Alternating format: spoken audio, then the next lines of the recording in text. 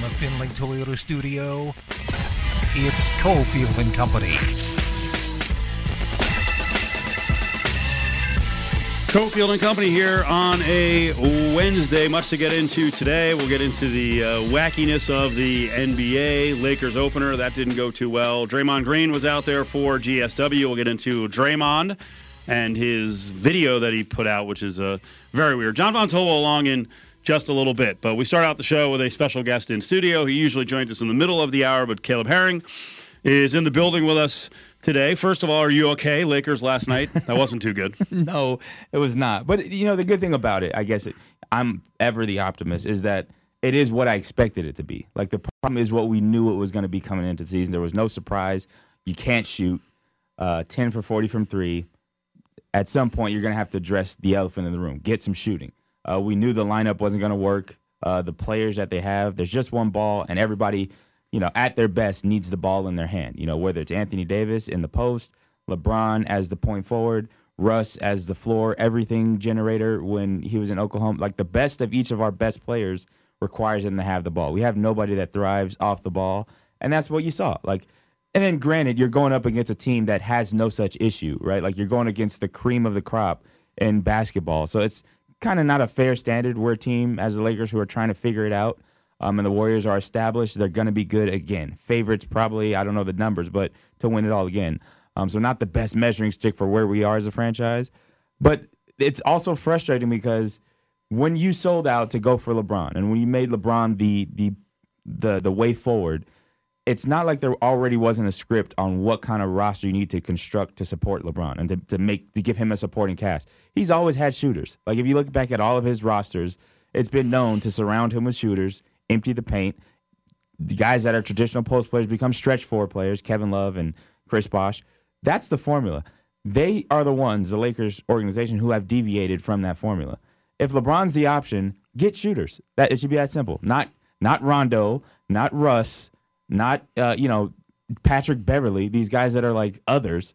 Get them shooters, and then all will be well. But like I said, this is kind of an expected loss. Nobody expected anything different. I think a healthy Laker team still gets to the playoffs despite all the troubles, but this was just an example of how the Warriors are now the golden standard and the Lakers are now finding their way.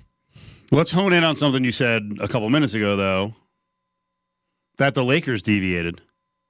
Lakers deviate? Who makes the decisions? You don't think they run everything by Team LeBron? Yeah, I mean, they definitely do, and that was evident with the Anthony Davis trade. So you could see the buddy system with some of the selections that are made because sometimes the player doesn't know best for what the team needs, right? Like, maybe he's looking out for Anthony Davis. Maybe he wants to play with Brody. Those kind of things maybe are the personal touch that LeBron has input on. The GM should be like, hey, no, this is what you bring to the table. This is how we make you work as far as winning goes. Now, they did get a championship with Anthony Davis in the bubble. There's a lot of people that say don't count. It counts. Yeah, no, it definitely counts. And that was a better mix, and they went away from. I mean, that team had deviated a bit too from having some 3-point shooters. But the last couple of years, obviously, the Westbrook trade was just silly, and I think LeBron rubber stamped that one. It's not working. It's not going to work. He's going to have to be a bench player. I just don't understand this offseason. I know they were very restricted in terms of what they could bring in, but we've seen teams throughout history that had a chance, that players around the league view as having a chance to win a title. Guys will go there, veterans, in roles on discounts, but maybe there's a lot of players around the league who are like, the Lakers are a mess, and I don't think they can win, so no, I'm not taking less money to go and win 43 games. And I think that's as a Laker fan, because like I said, Lakers are the priority for me, not LeBron, not whoever the players, the Lakers.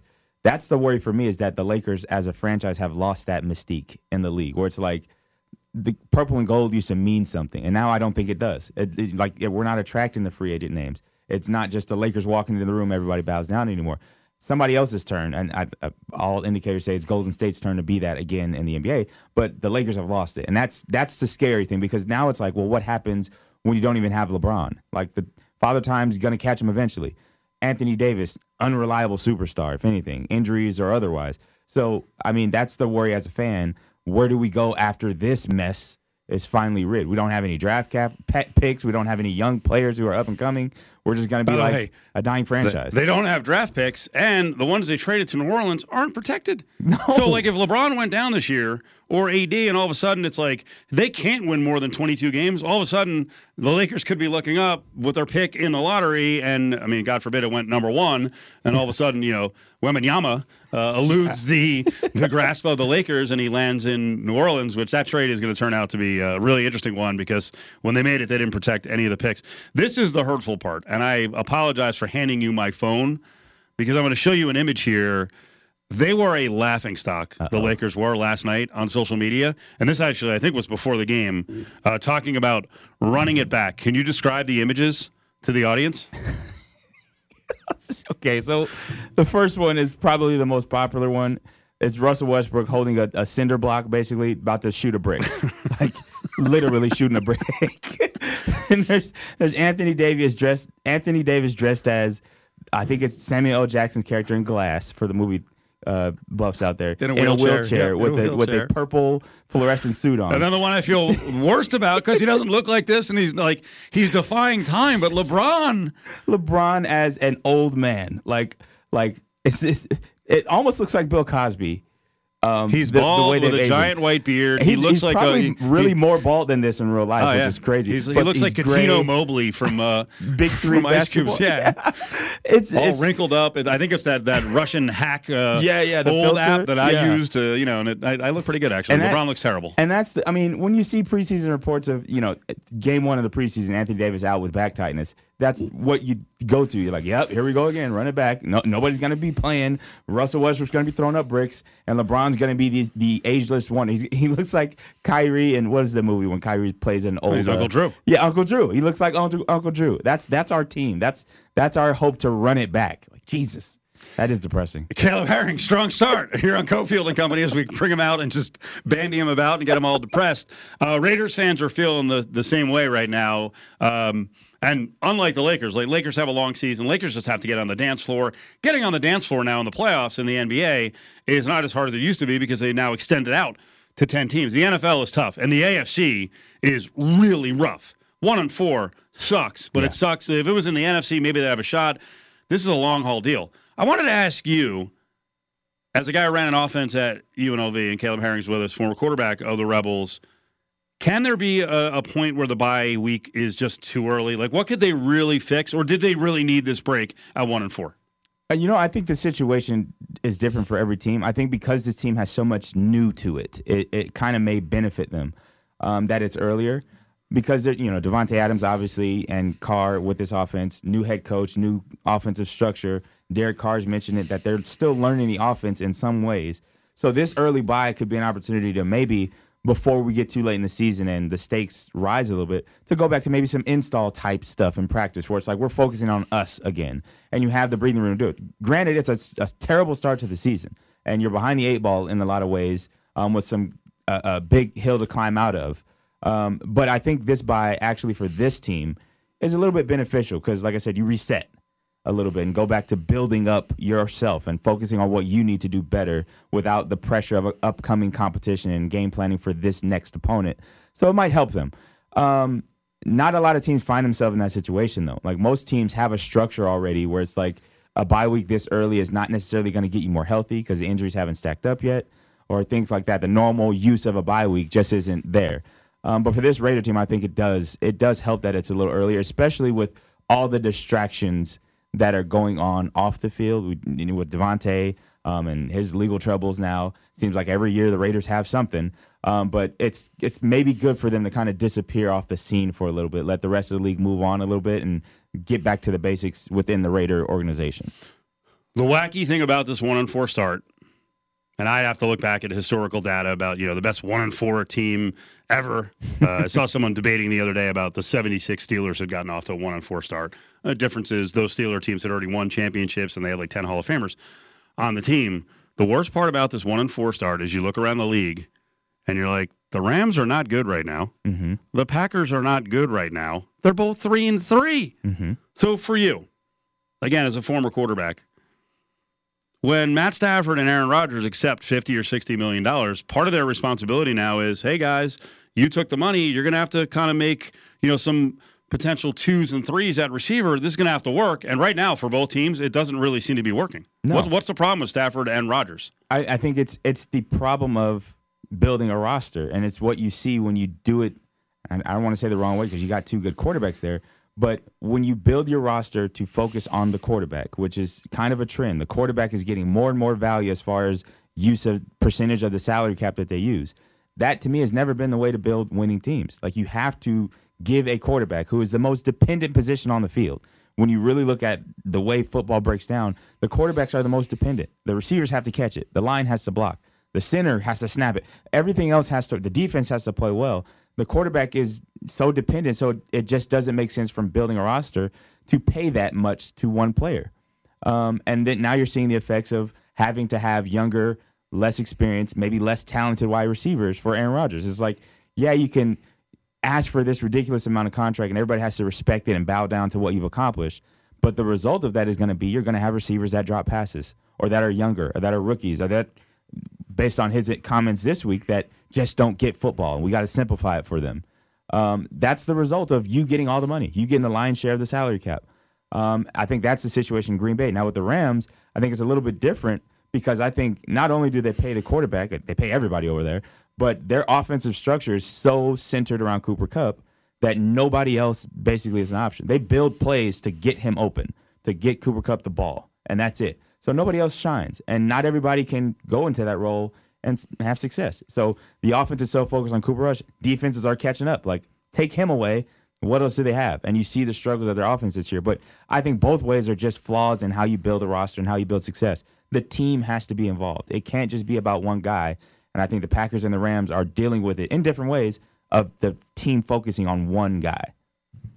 Let's do a giveaway right now. 364-1100, 364-1100. We've got the big after party, silver and black after party at Crazy Horse 3. JVT is going to be out there with Fox Sports Radio, John Von Tobel on the scene, and we can get you in for the party for free with VIP treatment. It's a table for you and 3 of your friends. It gets you some free drinks as well. Jared's got the prize information right now. Caller 7-364-1100. It's Crazy Horse 3. Go out there, free entry for anyone with a local ID or to show the game ticket. It's Crazy Horse 3 across from the stadium on Russell. Winner right now, caller 7-364-1100. Today after Cofield and Company, it's the Marcus Arroyo Radio Show at 6 p.m. right here on ESPN Las Vegas. Now, back to Cofield and Company in the Findlay Toyota studio.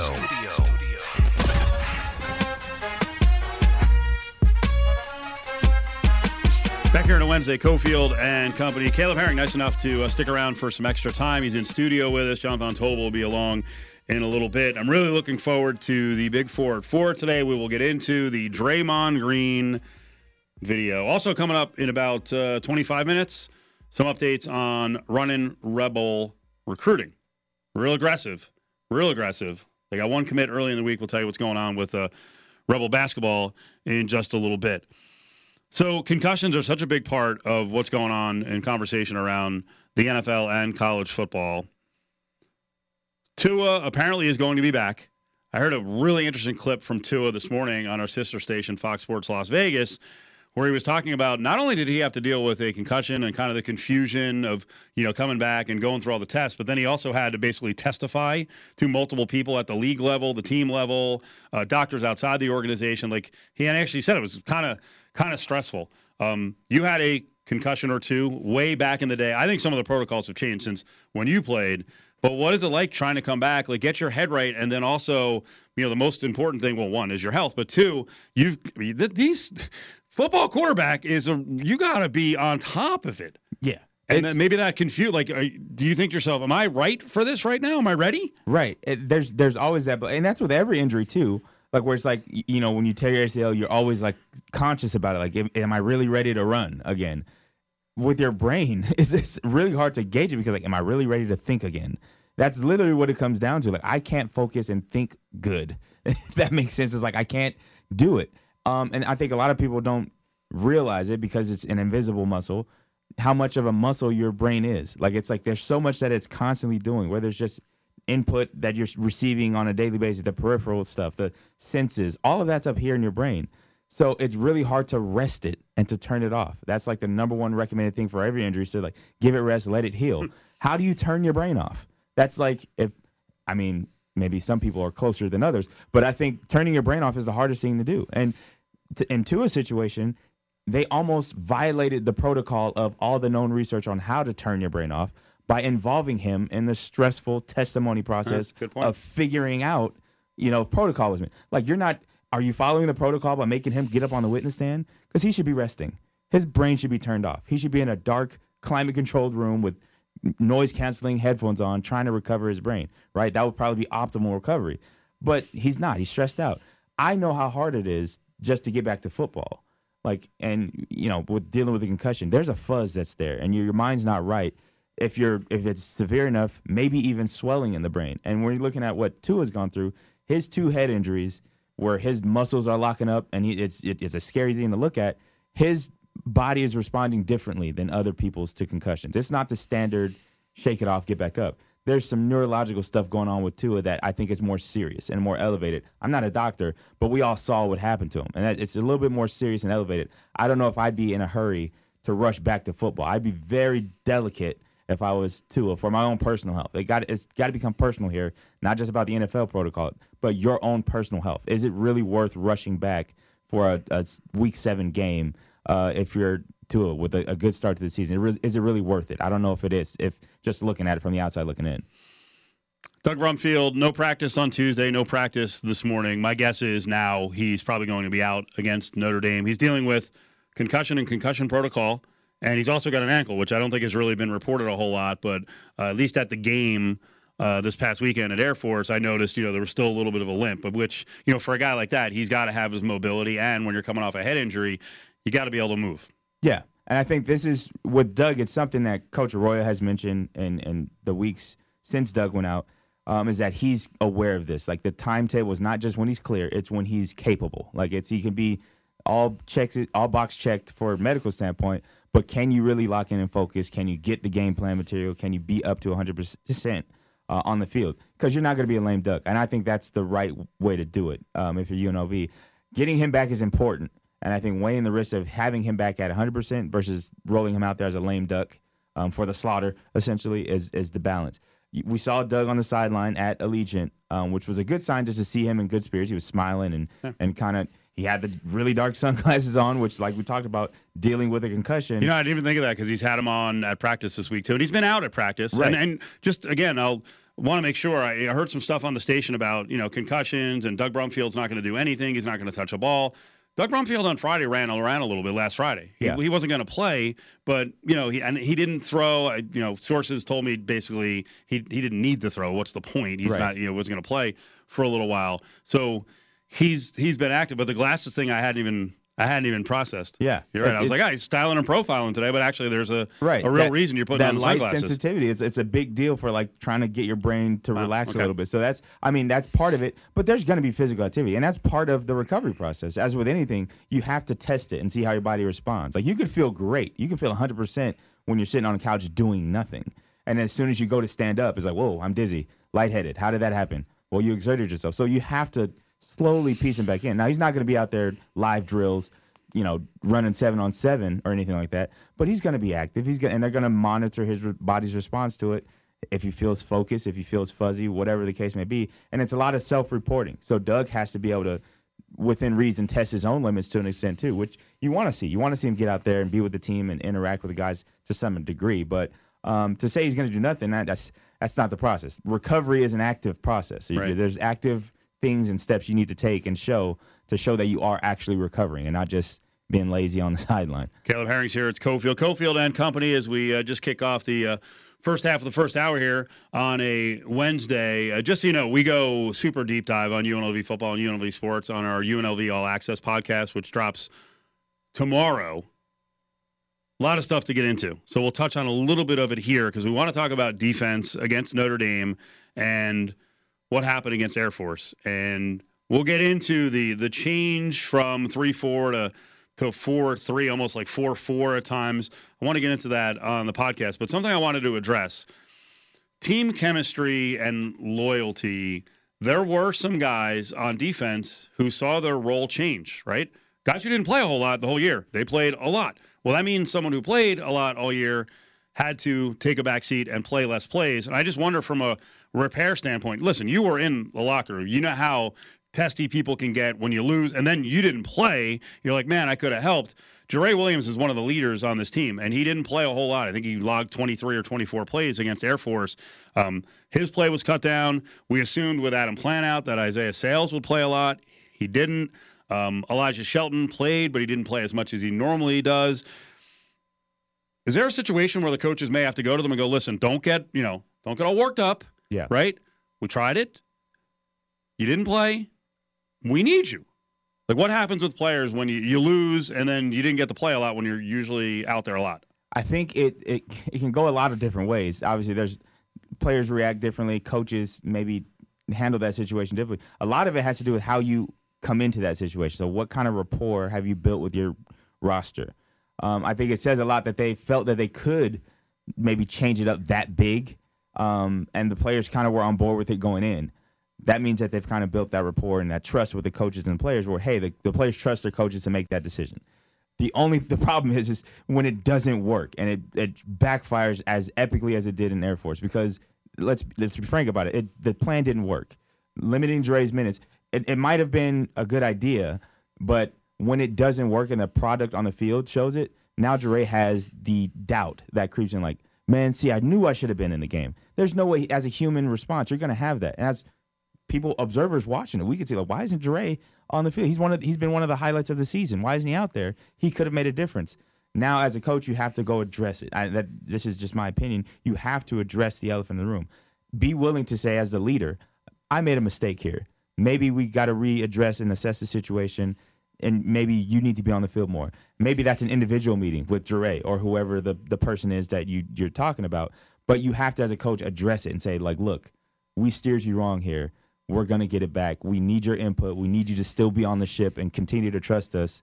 Look at the 4 wins that we got in this early in season. There has to be some recovery message when you take it on the chin like you did against Air Force, and with, like you said, the limitations on minutes that were just unexpected. You got to address it. There's no way around it. There could be splintering. The good locker rooms, hash it out, closed doors. You don't hear anything about it. It happens, it's over, and you move on to the next week. The biggest cure for it is go win. Go get a win somewhere, and winning heals all in sports. But it definitely is there, and it's a question that the staff is going to have to answer. How creatively they need to is going to be up to how the locker room responds to it. I think there's legitimate frustration from a player standpoint when that kind of thing happens. More UNLV football talk coming up after this show, 6 o'clock, the Marcus Arroyo radio show. I got about a minute left. Caleb Herring's here. It's Cofield and Company. The backup quarterback situation, which is now the starting quarterback situation, we'll touch on Bailey on the podcast. Why does Cameron Friel look like he's a tick behind? I know things you talked about last year with, say, Justin Rogers and the fact that Friel moved ahead of him as a true freshman was urgency. Why don't I feel that urgency this time around from Cam Friel? I think it comes down to the reps being limited. His reps have gone from 50-50 or competitive reps where he's in there with the ones. He's engaged in practice by just being out there on the field to, for the first time, we're seeing what happens when it's 80-20. Like Doug's been getting all the reps for the last 5-6 weeks because he's a starter. So now Cameron has had less actual reps in practice than he's ever had in college. So I think that there's a little bit of a natural regression that you take there. And then in that, there's some self-doubt. Like you start to doubt yourself because now you're officially the backup for the first time. You were in competition. Last year, you were the starter, right? So you had all the confidence of a starter. Now this year, you're second-guessing yourself as if you're a backup. You're pitching in relief, so to speak. It's a very different mental approach. So you're seeing some hesitancy. You're seeing some poor decisions. You're seeing late decisions. It's a part of the process when you take reps away from a guy in practice, and he doesn't get to prepare like he has been accustomed to. And I think that's what it is. It's a growing pain. It's a different role. I don't know how you fix it in the middle of a season. And this is when you get looking at the NFL, you get Cooper Rush. That's how sometimes a backup can go.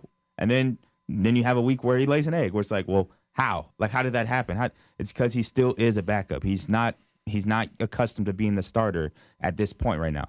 If he ends up being the starter for an extended time, maybe he gets back up to that. But right now we're just seeing that regression period the ebbs and flow of the quarterback mindset. Next time you hear Caleb is on Saturday. Learfield pregame goes at 11 o'clock, kickoff at 11:30 at Notre Dame.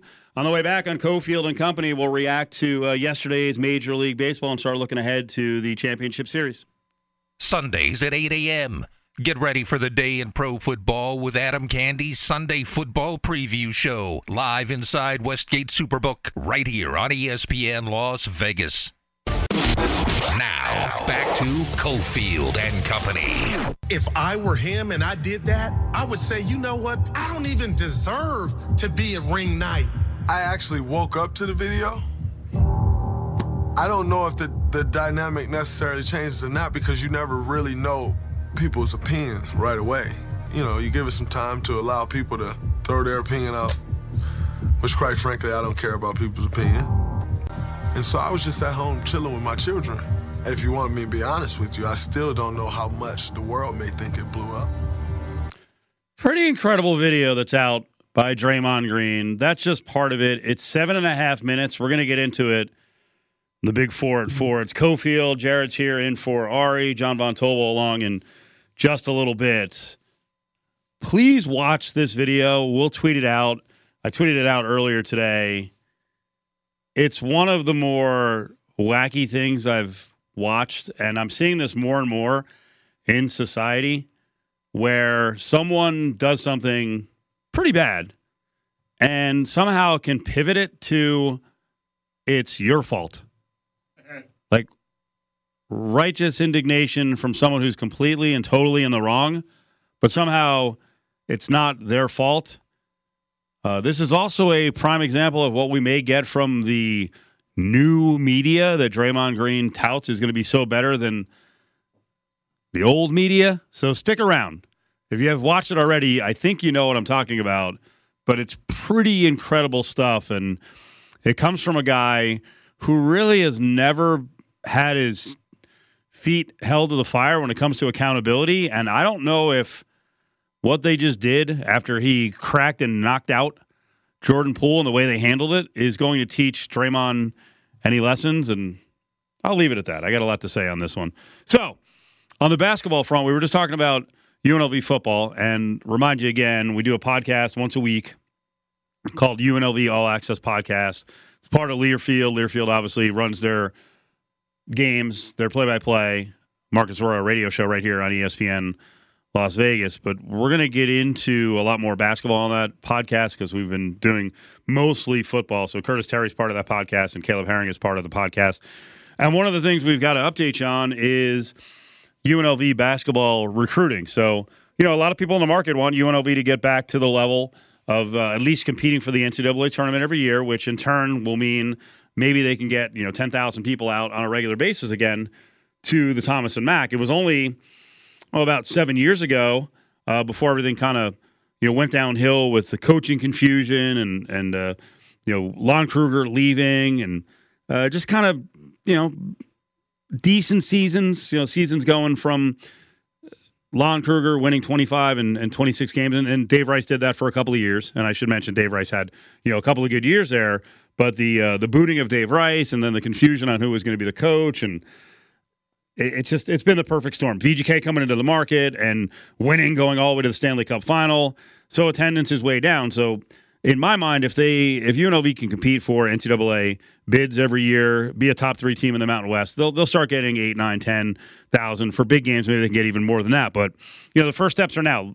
First step was last year. Now they got to reach another level.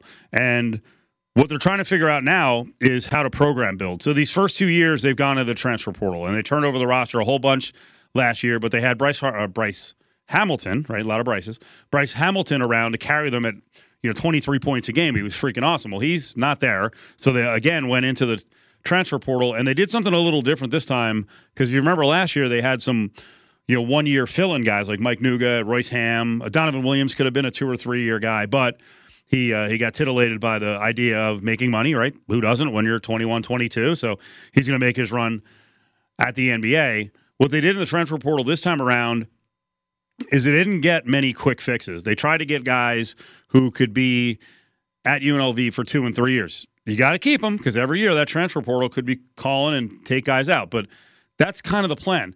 So what's happened the last couple of days on the recruiting trail is pretty interesting. I don't know if everyone has seen this, but on Monday, they got a commit from a JUCO power forward, and power is the important word here. Rob Whaley is 6'5", somewhere north of 240. When I was inquiring about his weight, I got a kind of an eye roll. Not in a bad way. He's a big dude. He's probably about 270 pounds. But a below-the-rim guy who can score and apparently hasn't been, real well defended. So what I mean by that is he can score pretty much anytime he wants in the lane. So, again, you're bringing in someone who's a little older. It's not a true freshman.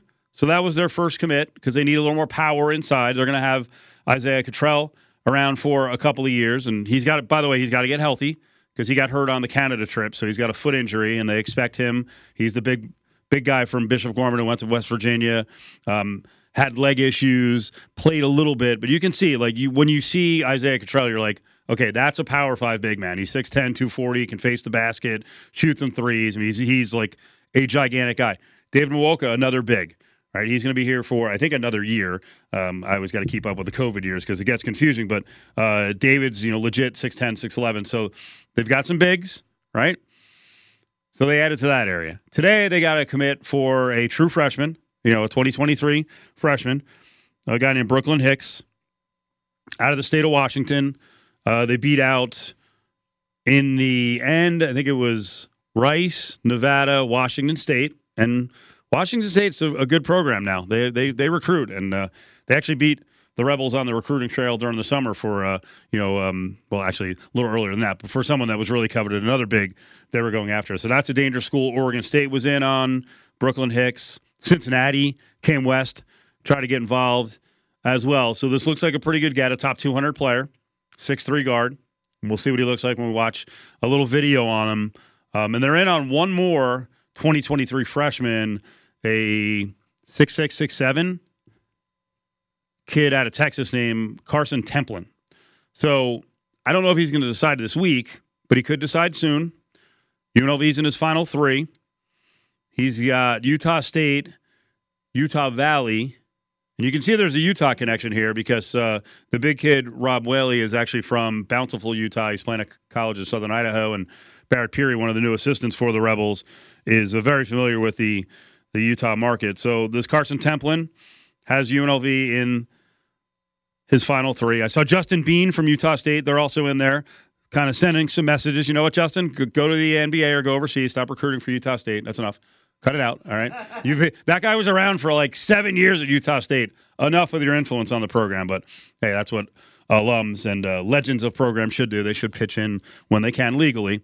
So it's interesting. They may get a couple of freshman commits. And my first thought yesterday was, why? Why? I know Jared's in, so you don't have to pop on. But I know that the press box likes to harp on the fact that UNLV got, or has no freshman commits. Do you build a program anymore with freshmen? This is a kind of the whole interesting thing here in program building in college basketball. Are freshmen useful? If you bring them in, the majority of them, unless you're talking, Gonzaga and Kentucky and UCLA and North Carolina and Duke, the majority of them are probably going to have some growing pains. Right? And we can name a bunch of other schools that have the resources to get guys like that. Most freshmen are not going to play early. Now with the portal, it seems like most freshmen who don't get playing time, what do? They look to go elsewhere. So you've got the challenge of, hey, you might not play, but don't freak out and leave. So you're battling that one. I'll give you a good example.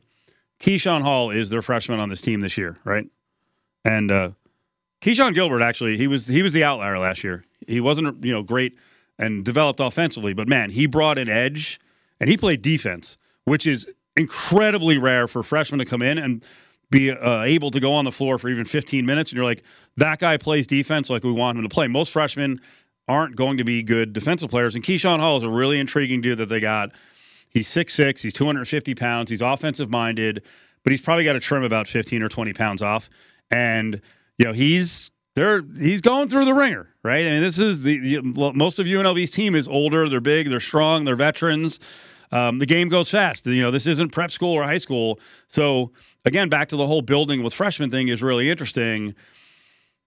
Is there a cap on how many freshmen you can bring in? Is it like 2 now? Now, the flip side of that is, how do you get old and stay old? Because if you look at the teams that had a lot of success, let's look at the Mountain West Conference, right? Teams that had success at the top of the heap, San Diego State is generally old. They augment with a couple of transfer portal guys. They did it again this year. They brought in a point guard from Seattle, and they've got another impact transfer in. Most of their guys came back. They had a red shirt sitting out, so they're old. But can most schools, like San Diego State, still recruits freshmen? But again, then you've got to get them in, and they're probably going to have to be around for 2 and 3 years before they get playing time. Can you keep them calm? Can you develop them without having other schools calling them, hey, you know what, drop down a level or, come laterally to a school? So that's a challenge now, and I really wonder how Kevin Kruger is going to manage this, because his first 2 years, he's gone out and he's turned over the entire roster, for the most part, with older guys. Well, I think we get a little bit of an answer here. They just got to commit today from a guard in Brooklyn Hicks. Carson Templin is another guy who's a 2023. He's going to, if he commits, he'll be a real freshman recruit. So clearly they're pivoting a little bit here, and maybe that'll be the story for a lot of college basketball, where this transfer portal. The great thing about talking about the transfer portal is people freak out and they're like, "This is going to be Armageddon and chaos and crazy forever." Nothing lasts forever. Everything is kind of situational and can change over time. And maybe there are a lot of college basketball coaches who will experience a transfer portal and go, you know what? This isn't for me.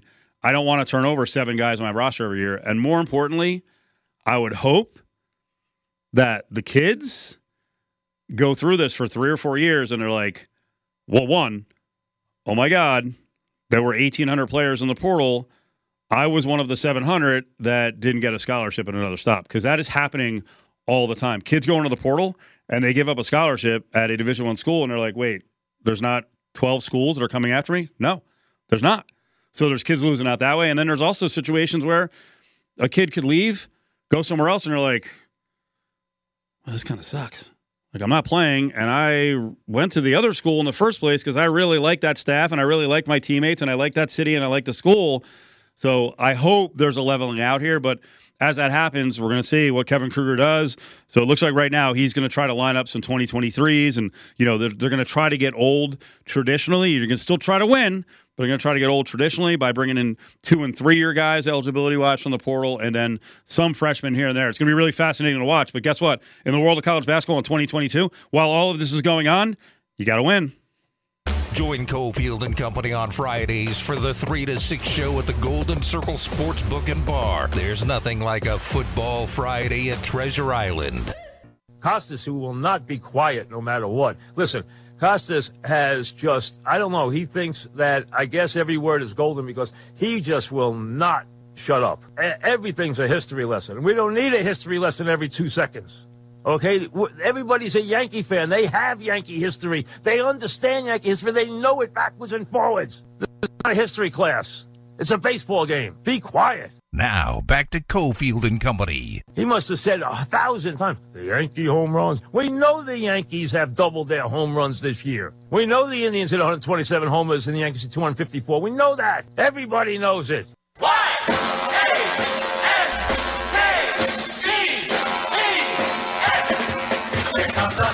Yankees, let's get behind the cheerleader. Yankees, they're gonna learn to feel the Yankees. NALCS we've got set up. Cofield and Company, JVT joining the show. We hear Mike Francesa, one of your favorites, a legend of sports talk radio, paved the way for young guys like yourself and myself to do this backwards and forwards. Gets very angry. I like that rant because, one, I find Bob Costas a little bit annoying and smug, and I always have. And I think more people are coming around to that. But I also, it's incredibly ridiculous and shallow of Mike Francesa to think that Bob Costas can't do history lessons. One, there's young viewers. Two, everybody is not a Yankees fan. Stop, Mike. Yeah, no. Everything he was listing off, one by one, I'm like, I didn't know that. So that's the first problem. Second, baseball is just such an old sport. Every game is a history lesson. Huh? That's all they do is tie their stuff into old timey, What's what they got left? right? Tungsten arm McGee and whatever the old joke is, back in the 1800s. Like, The funny thing is, I said it's what they got left. Sadly, it's not. They have so much to work off of. But they always want to. Baseball is the sport, and all sports are like this. But baseball is the sport of sports that constantly does back in my day. Yes, which, listen, I don't want to sit and have an Ohtani Babe Ruth discussion, but you could. Ohtani's better than Babe Ruth, though. Right? Like that's the thought. But here's the thing, and every single conversation about baseball in this realm generally just goes back to the very same point, which is baseball holds itself back because it is very back in my day. It does not allow growth. Like, I was surprised, and I'm sorry because I barely watched the baseball postseason. Was it the Phillies last round or this round with the ridiculous bat flip where the batter took it, like the second it went off, he took it and just chucked the bat. I think it was Rhys Hoskins, right? Who literally just chucked the bat into the dugout as hard as he could. Like, those moments are awesome. I love that. Buy into the celebrations. I don't like the guy. One of my most favorite baseball memories was actually sitting in this studio. It was me, Taylor Byrne, and Adam Hill watching that divisional series with the Blue Jays and the Rangers where Joey Bautista chucked that bat after a hit. I think it was like a 2 or 3 run shot when they were playing the Rangers at home. Like, those kind of things they need to buy into more, man. But they never do. Padres just exploded in the NLCS game 2. Okay. With a 5 spot in the bottom of the 5th. It's 7-4 now. Going to check that. It's still in the bottom of the 5th. Bases loaded, 2 outs. Padres 7-4. Homers from Brandon Drury and Josh Bell, who was very quietly a part of their gigantic deal, but that was a nice pickup. Yep. Look, and this is the cool thing about baseball, which is why if they grew more, it would get more people into it. It's kind of a random sport, man. Like, you get these runs from these teams where if you get your team at the table, you can have a shot at it. Wish the Angels were there. Someday. Maybe. Don't get emotional. Please. Don't get emotional on us. Hey, so I was mentioning a couple of things with UNLV. I forgot to mention something really important. The Lady Rebels had an awesome year last year and made the NCAA tournament. They're going to get a lot more TV exposure this year. So that Silver State Sports and Entertainment Network, I was part of the broadcast for North Texas and UNLV football. They're going to air 12 Lady Rebel games, which is really cool. And you know how frustrating it is sometimes during the non-con with running Rebel basketball and some of the games like, this isn't on TV? It's just a web stream? Really? I think the number is 7. So they've added 7 men's games to the slate as well. And that'll be on Fox 5.2 and also on Cox as well. So good news for UNLV fans. A lot more TV, especially locally, to cover both the men's and women's basketball programs.